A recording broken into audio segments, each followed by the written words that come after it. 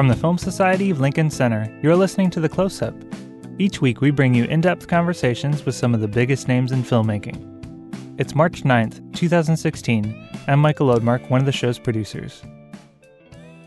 Today we're sharing a highlight from this year's Rendezvous with French Cinema, which continues here at the Film Society through March 13th. In addition to screenings of over 20 of the best new films from France, the festival also features several free talks in our amphitheater, which are sponsored by HBO. This past Friday, renowned actress Isabelle Huppert stopped by to kick off the free talks. Her latest film, Valley of Love, was the festival's opening night selection. Directed by Guillaume Niclou, it stars Huppert and fellow French icon Gerard Depardieu as a divorced couple who reunite after receiving a strange letter from their deceased son. The melancholic and surreal film will open for a theatrical run here at the Film Society on March 25th. Rendezvous with French Cinema continues this weekend, with more premieres and director Q&As. The closing night selection is Deepan, the Palme d'Or winner from last year's Cannes Film Festival, from acclaimed director Jacques Audiard. For tickets and more information, visit filmlink.org. Let's go now to our free talk with Isabelle Huppert, which was moderated by filmmaker and critic Nicholas Elliott.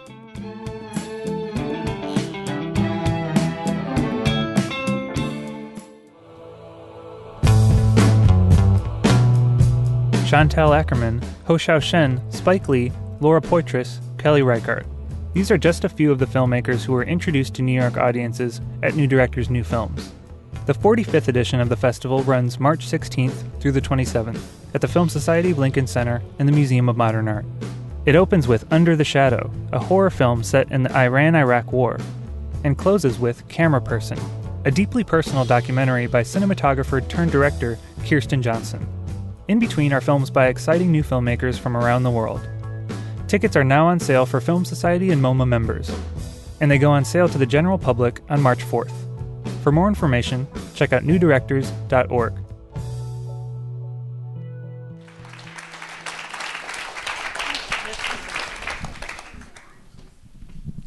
Hello, everybody. Thank Hello. you.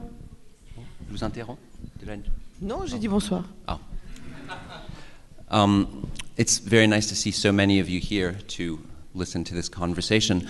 I wanted to begin with kind of a general question for you, Isabelle.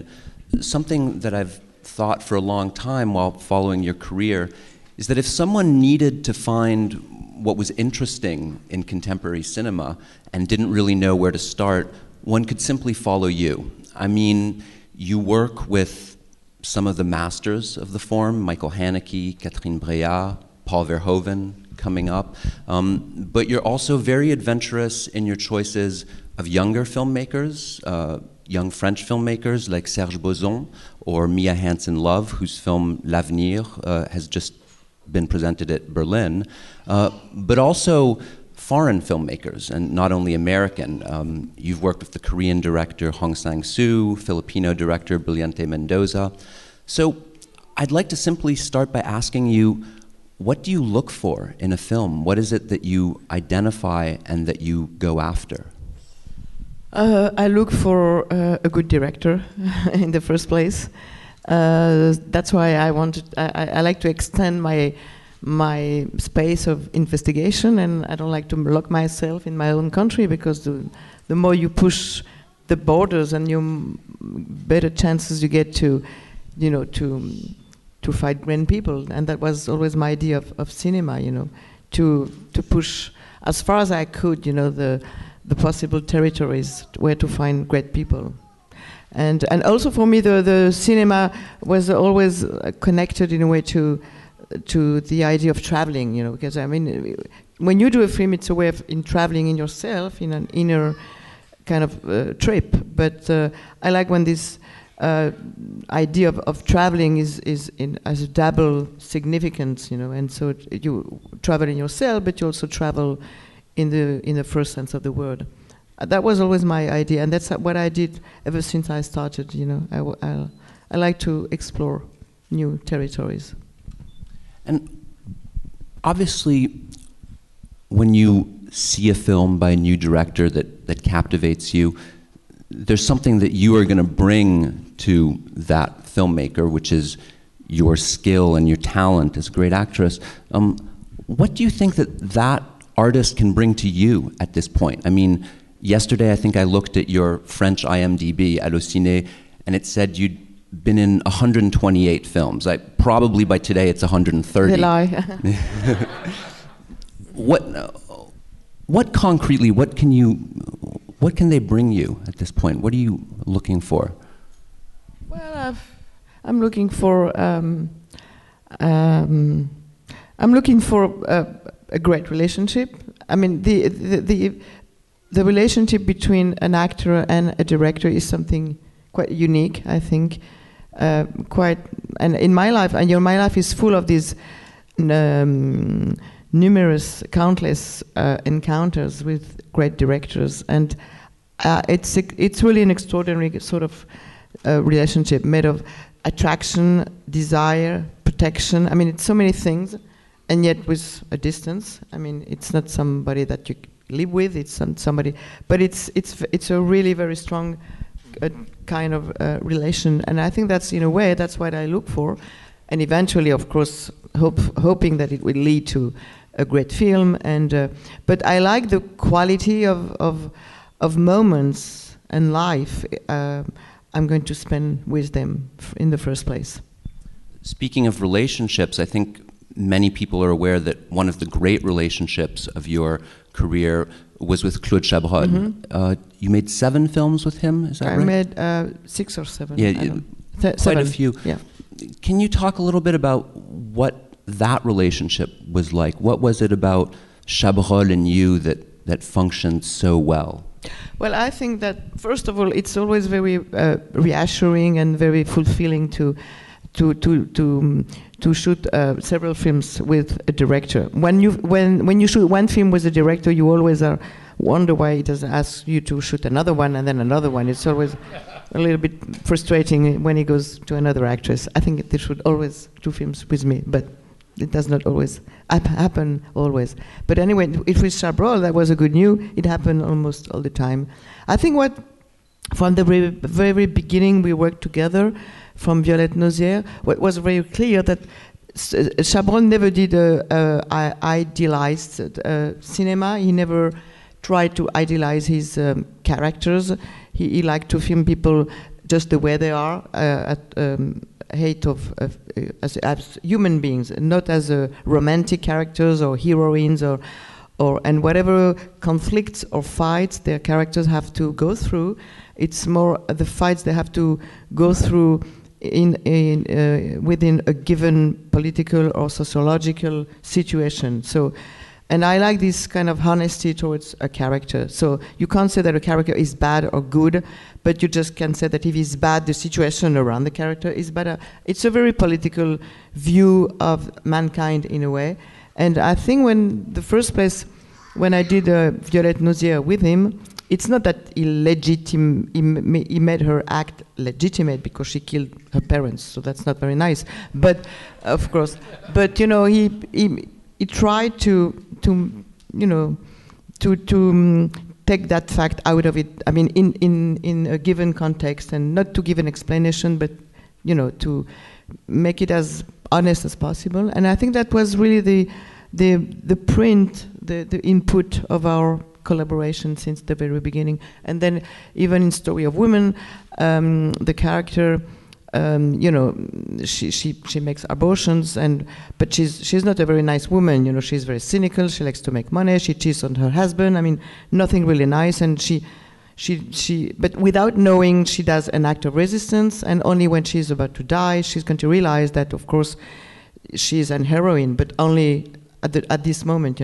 So he has always this view of characters, which I think is very close from what I think about my characters, never trying to idealize them, just to show them as not even human, as accurate as possible. That's more my obsession, So I think our relationship was really made out of that, I think. I was surprised in rereading an interview with you about Chabrol, you mentioned that he never said anything to you on set, and that you liked that.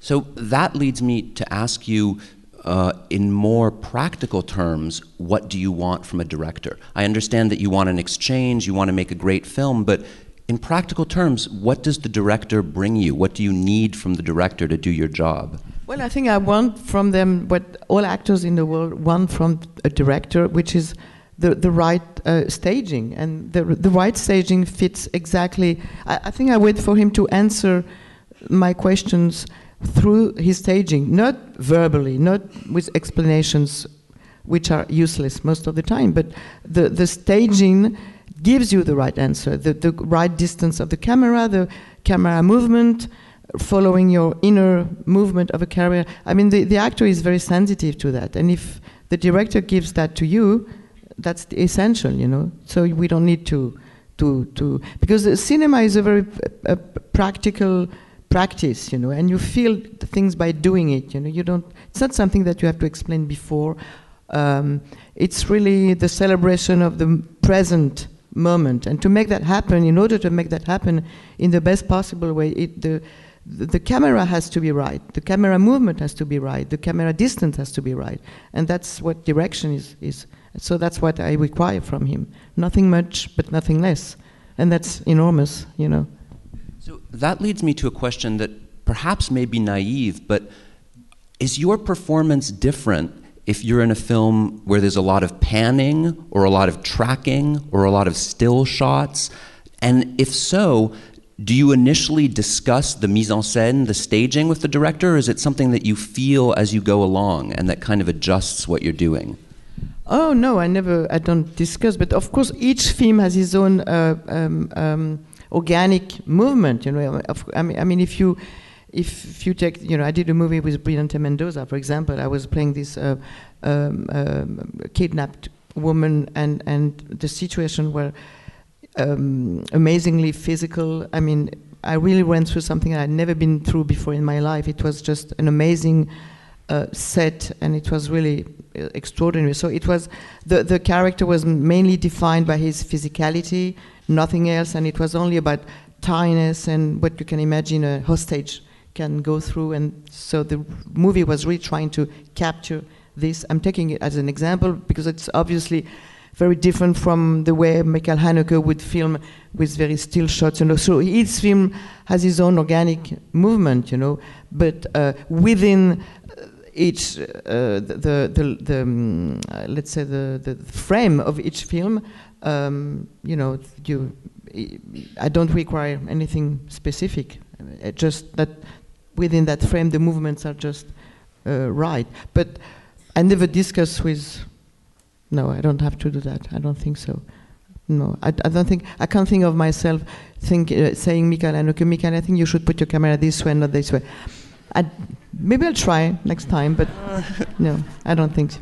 Seems hard to imagine. So Claude Chabrol had this very funny line about what he thought mise en scène was, you know, because when we were shooting Violette Nozière, the setting was very, very small. We were shooting in a tiny little small apartment in one of these buildings in Paris.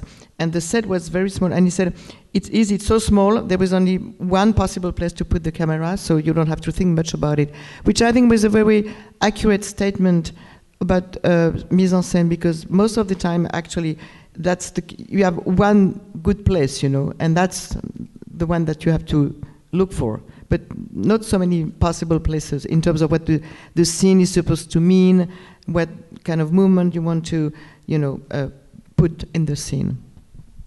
So now I'd like to turn to Valley of Love, which is the film that you're showing here, directed by Guillaume Niclou, and where you're reunited with Gérard Depardieu, who you famously acted with over 30 years ago in Loulou, a great film directed by Maurice Pialat. So I'll come back to my original question.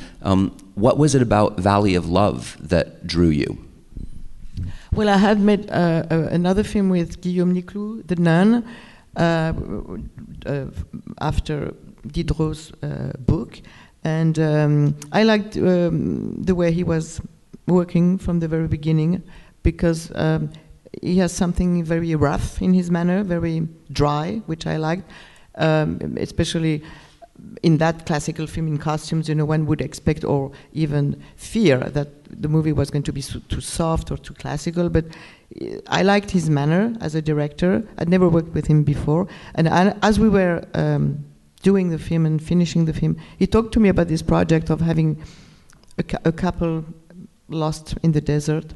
I had been to the Death Valley myself some time ago, and I thought that the mere idea to set a couple in this very special place, actually. I mean, if any one of you have been to the Death Valley, it's really very special. Not only the heat is just unconceivable, and the landscape. So I thought that there's the chemistry would immediately be interesting, to put two people in this situation. And then I read the script, and then I thought the script was marvelous. The dialogues were great, and there was something so natural in those things. I mean, the situation, of course, is really interesting. And I thought that, I don't know, one could feel when you read the script that the movie could be interpreted in many, many ways, which I think is always a great quality for a film. You can't. I'm sure it's the case for any great film, but each individual can have a different reading from the film, spiritual, mystical, or you can also think that the movie is about a great manipulation, a great metaphor about cinema where the director of the son is really the director, the one who pulls the strings. So I think you can interpret the film in many interesting ways. Now, in the film, you play a character called Isabelle, who's an actress. Gérard Depardieu plays a character called Gérard, who's an actor. And Niclou has said that there's some things in the film that are perhaps inspired from his actors' lives. Are you playing yourself? Does it mean anything different to play yourself than to play a judge or a woman who killed her parents? Does this mean anything to say that? Well, it doesn't mean anything because, first of all, I think maybe I'm wrong, but it really shows the power of illusion in cinema, because I realized some time ago that I'm not sure that at any time in the script I am named Isabelle. So I think I call Gérard at the end. Of course, you have this couple asking for an autograph to Gérard, but I'm not sure. I can't think of any scene where he calls me Isabelle. So I don't know why everybody thought I was Isabelle, because I'm not named as being Isabelle in the film, and I can say that I'm not more Isabelle in that film than in another film, because I'm also Isabelle in other films. It's just my name would change, but I'm still me with my eyes and my hair and my face. So I'm still Isabelle, and you know what I mean? So it doesn't really affect anything, actually. And I've been Isabelle before in Every Man for Himself with Godard. In Louder Than Bombs, I was twice Isabelle this year. And it doesn't change anything, because it's a fiction anyway. And even if I am anyone else in a film, I'm still myself too, So I think it changed for people because it blurs the boundaries between fiction and non-fiction, and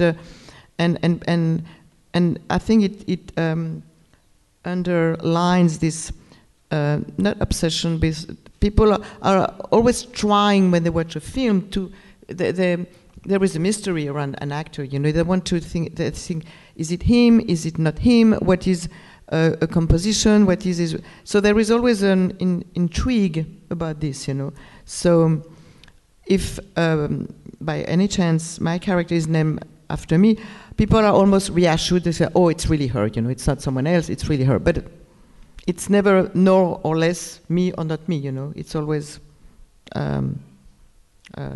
I don't know. One of the things that was very powerful about Valley of Love for me, as someone who loves movies and has seen many movies and has seen you and Gérard Depardieu in Loulou by Piala many times, was to see the two of you as a quote-unquote mythical couple brought back together really made me reflect on my own existence and passage through time, to see the two of you after quite many years. So I just want to ask you, I suppose in a general manner, what it was like to find yourself in front of the camera with Gérard Depardieu again after all this time, and whether your history in cinema was at all relevant in making this film. By no means, no. It was just, I mean, I think it's really a spectator's perception, to think that, they've been together before in a previous film some time ago, and I mean, but for us, I was just doing one more film with Gérard, and that's it, I was not thinking, oh my God, it's been so much time since last time we did the film, And he's not just an actor with whom I have a great relationship as an actress. I think we are really in tune together, and we play well. I mean, play well, I don't know, but well, let's say yes, but no, I'm kidding. It's easy, it's, voilà. No, we don't talk much before, we don't talk much after, we just do it. And it was not an emotional phenomenon for us to play together just because we did another film years ago, It was, I don't know, it did not affect in one sense or the other my work or my pleasure or to do the film. It was just, I was just very happy to make another film with him, and I think he was happy to make another film with me. And actually, I didn't realize how much mythical was this couple, It was not really an obsession for me, over these years. I said, I was such a mythical couple with Gérard in Lulu. For me, it was not a major event, so I can't say that. And we're going to do our next film together with Gérard. I saw that. You're going to make a film with Serge Boson again. Serge Boson, yes, with whom I did Tip Top, yes. Mm-hmm. That's very exciting. Yeah. It's called Mrs. Hyde. Is that related to Jekyll and Hyde, or can you say anything about it? Yes, it's Mrs. It's Dr. Jekyll, and but it's Mrs. And I'm not a doctor. So on that taboo, perhaps we'll open up the floor for questions from the audience. I see a question right in front of me. I really loved Valley of Love, and I thought you were wonderful in it. But what was it like shooting in Death Valley? Hot. I mean, you never seem to be sweating. No, that's that's my nature. No, thank you. But no, I mean, I think we all know that the human nature can really get used to any extreme situations, and so that's what happened. I mean, it was really hot. It was. It's very strange because it's hot and it never cools. Never. You think at night it's gonna and never. It's always the same. So it's a bit strange because you can't see what you usually see most of the time. Sense of night, sense of day. No, it's equal. 55 degrees all the time or 50. But it was very inspiring actually. So. You could see the half-empty bottle or the half-full bottle, but I saw the half-full, and it was so inspiring, so strange and so unusual, and quite bearable in the end, which we had. It was possible. Some people work there, So. But you were wearing pants and long-sleeve shirts. Yes, because to get protection from the sun. I would rather wear this than bathing suits. Let me tell you. Yeah. Well, although I did. When I was watching it, I kept thinking, God, she must be dying in that outfit. No, because it was light clothes, and it was fine. It was okay, but it was. Again, it's how. I think we all really felt, the power and the strength of this place, and it was not only inspiring, but it was also, it carried us in a way. It was really part of I think our performances and our work would have not been the same without being literally immersed in that situation. So we needed it, So maybe we had to support it. I mean, to support it. To bear it, but in a way it was also a help for us, because that's how we created our characters, the story. It was really part of the adventure. Another question? I see a question in the second row on the end here. From what you were saying, do you want to direct films ever? If I want to direct film, no. I'm too lazy. Well, I don't know. I don't know. It's a lot of work, and maybe out of curiosity, I will do it once. But it's a very expensive curiosity because, I mean, you can't launch yourself in such an adventure without being a little bit responsible, But why? Yeah, maybe. But I'm fulfilled as an actress, and I manage also to be quite responsible for what I do in a film. So I don't have any, I can't say there are certain things I want to say and that I can't say without being an actress. And the big question for me would be, if I direct, would I play or wouldn't I play? So that would be really for me I don't know, the big question, and I don't have the answer for the moment, because maybe if I would direct and play in the film I would direct, maybe I could have a bigger responsibility or control upon my own work than, because that leads to me to another thought, which is when you do a film, let's say you have several films. You have the official film from the script, and everybody does his secret films, when you do a film. So you have the film of the director, the film, and obviously I have my own film in my mind. And when you see a film, at the end, it's never your film, of course. You have to face the fact that it's not your film, it's not, and so it's always a little frustration and almost a little mourning, of what you did, and you have to accept that you have to let this go, and it's not yours, it's someone else. You are comme dépossédé, dispossessed of your own work, So maybe if I would do my own film, then I could, keep my work for me. I don't know. Another question, third row, about two people in. Hi, Monsieur Père. You had spoken earlier about the idea that when you're acting and when you're a character, you still are yourself, that regardless of what the name of the character might be, or who you're playing, you still maintain some aspect of yourself, which has always interested me in terms of acting. Do you have a specific process or way in which you can reconcile yourself with whatever character you're playing, whether it's a character that you may find is very close to yourself or something that might be more distant or more difficult, like in The Piano Teacher, for example? Oh, it's a very interesting question, actually, because, yes, I'm saying I'm myself, and sometimes I think, because I could, I'm not so sure of what I say when I say that, and I'm not so sure it's the ultimate purpose, finally. Maybe I erase all what I said before, and sometimes I doubt, about that, and I thought, because for years and for many, many times I say, I refuse the idea of a character.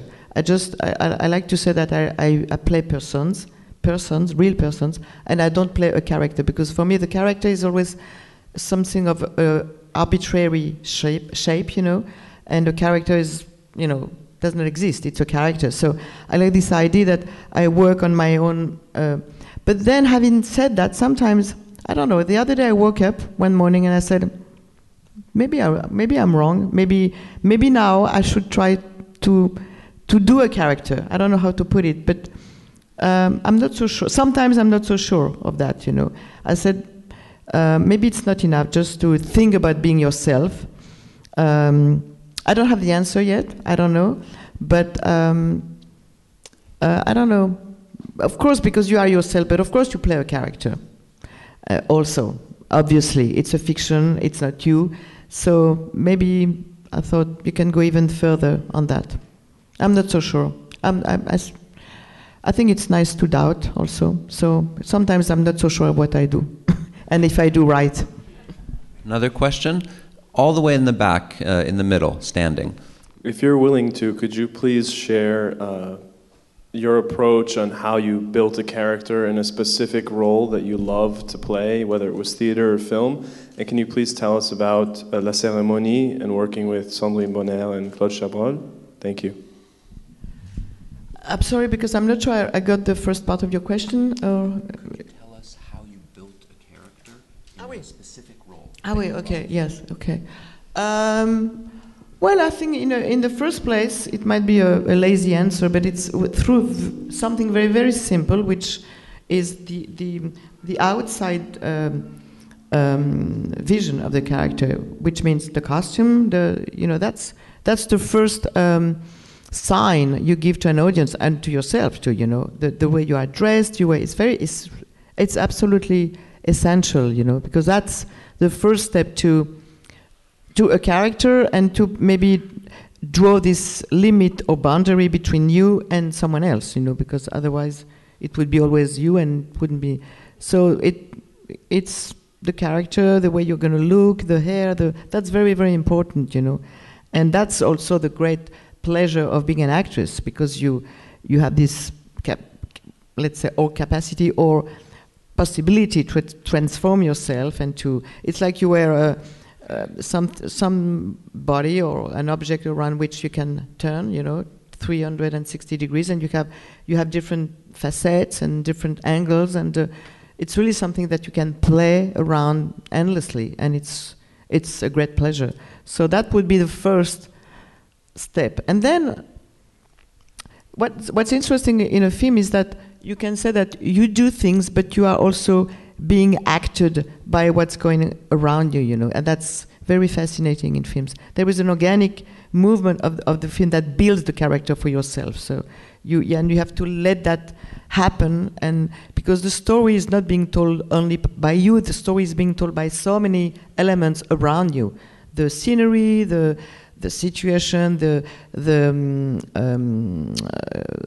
how one scene goes after one scene, it's a whole movement who tells the story and who tells the character. So you have to let things happen, and not necessarily play everything at the moment after moment, because the film does it for yourself.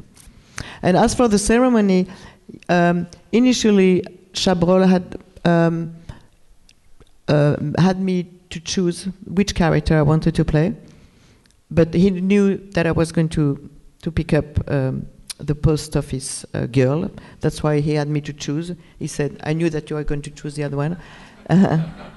So, this one. And I picked her up because, she was talking all the time, like me now. And I liked her. I liked her. She's not very likable, but I thought she was really interesting. And she was more different from things I had done previously in previous roles. So I thought it was for me. And I like the chewing gum scene in the post office, even though it was something I made up when we did the scene, But I knew that each scene was going to give me great potential of being very inventive, and I thought she was very funny also sometimes. Very dangerous, but very funny. Hi, thank you for bringing so many different women to life. I was wondering if there is a literary character that you would like to bring to life next that you haven't already, either on film or on stage. Well, I don't think in terms of how to bring life to a specific character, or, well, let's say sometimes, yes, I can like a book, or, but if it doesn't go with the vision of a director, it's hard for me to have a wish or dream without having the vision of a director. And well, yes, in the theater more, because in the theater you have all these, mythical characters, like if you are a stage actress, or you may want to play Chekhov or Molière or Shakespeare. I've never played Chekhov myself, for example, and of course that's remains a wish, to play Chekhov. Right now I'm rehearsing a play in Paris about Phaedra, but it's not the classical Phaedra, it's a different Phaedra, but it's still Phaedra. So in the theater, yes, because you have more well-known, the notion of character is much more there in the theater. In movies, it's you don't know, the characters are not defined in advance. They're just there when you read the script. So I don't have a specific idea in mind, actually. I guess it was last year that my husband and I had the pleasure of seeing you in The Maids. with Kate Blanchett, and we loved it. And I just wanted to ask you how you felt about being on the New York stage and acting totally in English. I've been watching you forever, and I've never seen you do anything, completely in English. And I was sort of like, wow. How do you feel about that? Was that a difficult, challenging thing for you, or did it come naturally, or what was it all about? Naturally, not really. It was challenging. Actually, that's the second time I do it, and I still don't know why I do it, but I don't know. Maybe I'll do it a third time. I did it before in London. I was Mary Stuart, even though she's a French queen. Originally, she was Scottish, but she was French, so they asked me to be Mary Stuart. And I did it for almost a year in London at the National Theatre in London, and that was already a hell of a difficult. And I did it again, and because it's something to play in movies in English. When you play in English or in a different language, let's say I did a movie in Russian, for example. But when you play you are almost a foreigner to yourself. It's a very different perception of yourself when you express yourself. Even if I speak English, I'm not. It's not my language, So it's not something. It's interesting, and something it gives you freedom, but something it doesn't. It's certainly a very rich but complex adventure, and rich sometimes very enhancing, and sometimes very difficult, and very. It's both. But maybe I will do it again. Plus, that was special too, because I was doing a French play in English. So I said, okay, it's my author, but it's their country. So, all mixed feelings about it. We were talking before about environments, specifically the desert, but you've played in a lot of different environments, and I wanted to know a little bit about how working in different environments changed or affected your performance. I guess if you didn't get a chance to change environments to see how different it might be, but I think it would influence you in some way. And also, can you talk about some of since you've worked with so many directors, international and of all different backgrounds and all, which directors sort of inspired you, or rather you learned something new by working with a Korean director or working with certain Americans or whatnot?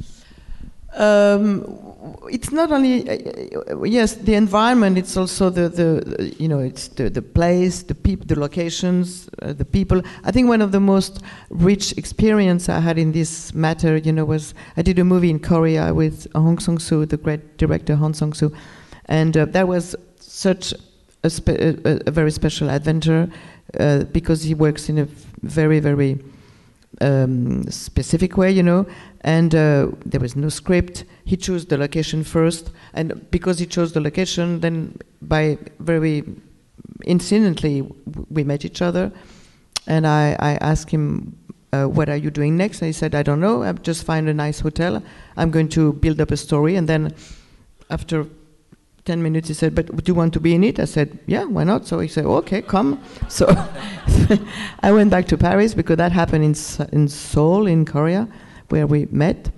And then I went back to Paris, and then 3 weeks later I came back, and we did the film, which is one of the most exquisite, I think, films I did.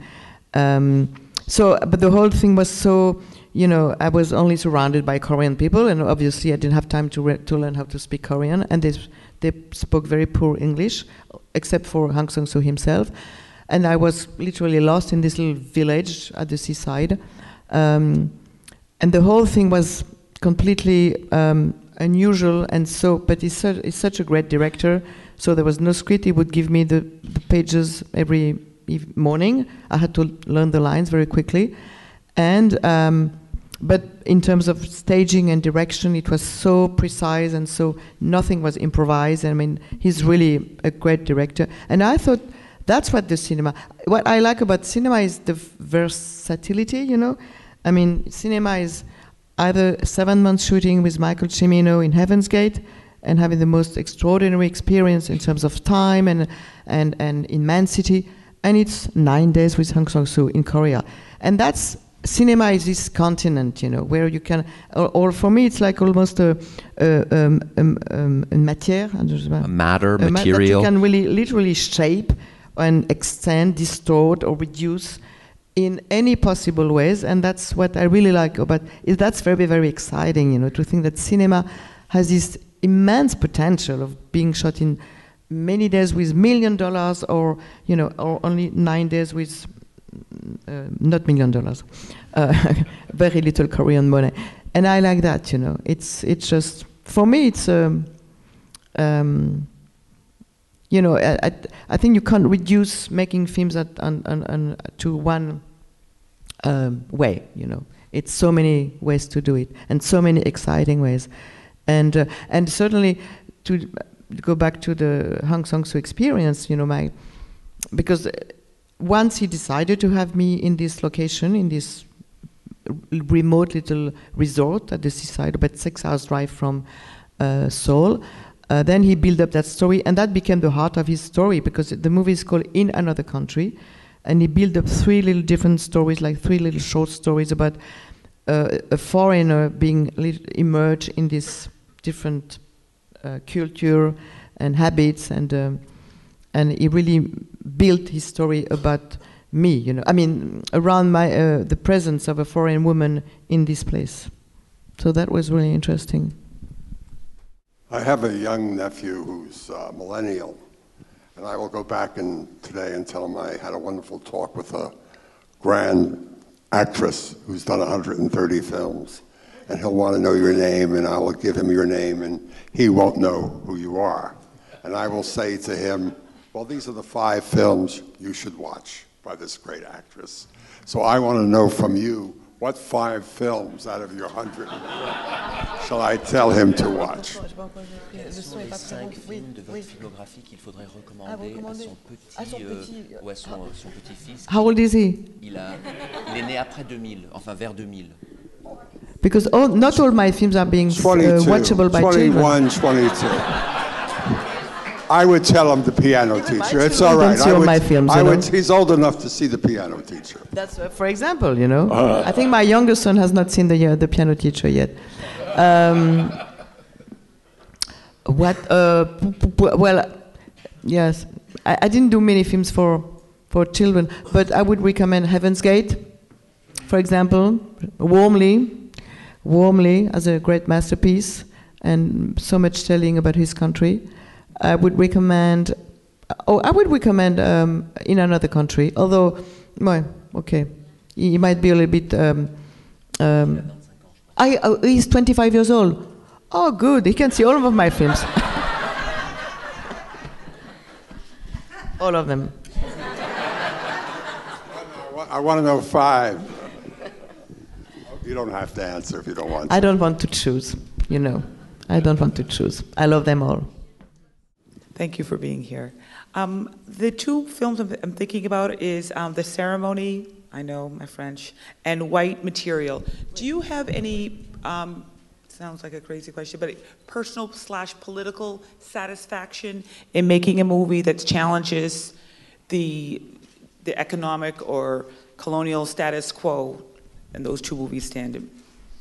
I like White Material very much. I think in a sense, all films are political in the great sense of the word political, you know, so I don't think that they are strictly political, but of course they give a certain vision of the world, and they don't hesitate speaking about specifically White Material, you know, to speak about, you know, something very specific between this white woman when the revolution happens in the country, even if it's an imaginary country. And Claire Denis really wanted to describe the point of view of someone who goes in 1 minute from the power to the victim, but without, she didn't try to attempt to say this is bad or this is good. She just wanted to make people understanding why, for example, in this case of this woman was viscerally attracted and attached to this piece of land, and why she wanted to stay there. And so, in a way, she really blew all the caricature and definitions of, who is good and who is bad. And that's what you expect from film, to make people think, and that's already very political, when you make people think about, and when you locate your story or your characters in some very specific and very loaded context, that's very political. But it's not something that, I ferociously seek in the morning, I'm going to do a political film. No, each film brings up a vision, and that's political in a way. Certain, let's say, great films bring up that vision. That's all we have time for today. Thank you very much to all of you, and especially to Isabelle Huppert.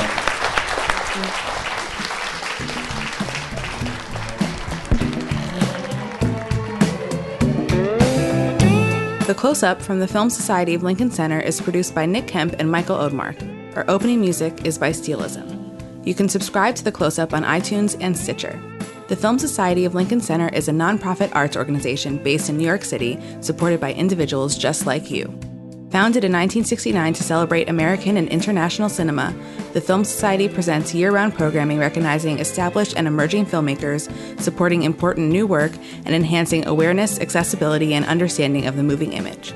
To learn more about what we do and support the Film Society by becoming a member, please visit filmlink.org, FILMLINC.org. The Film Society of Lincoln Center. Film lives here.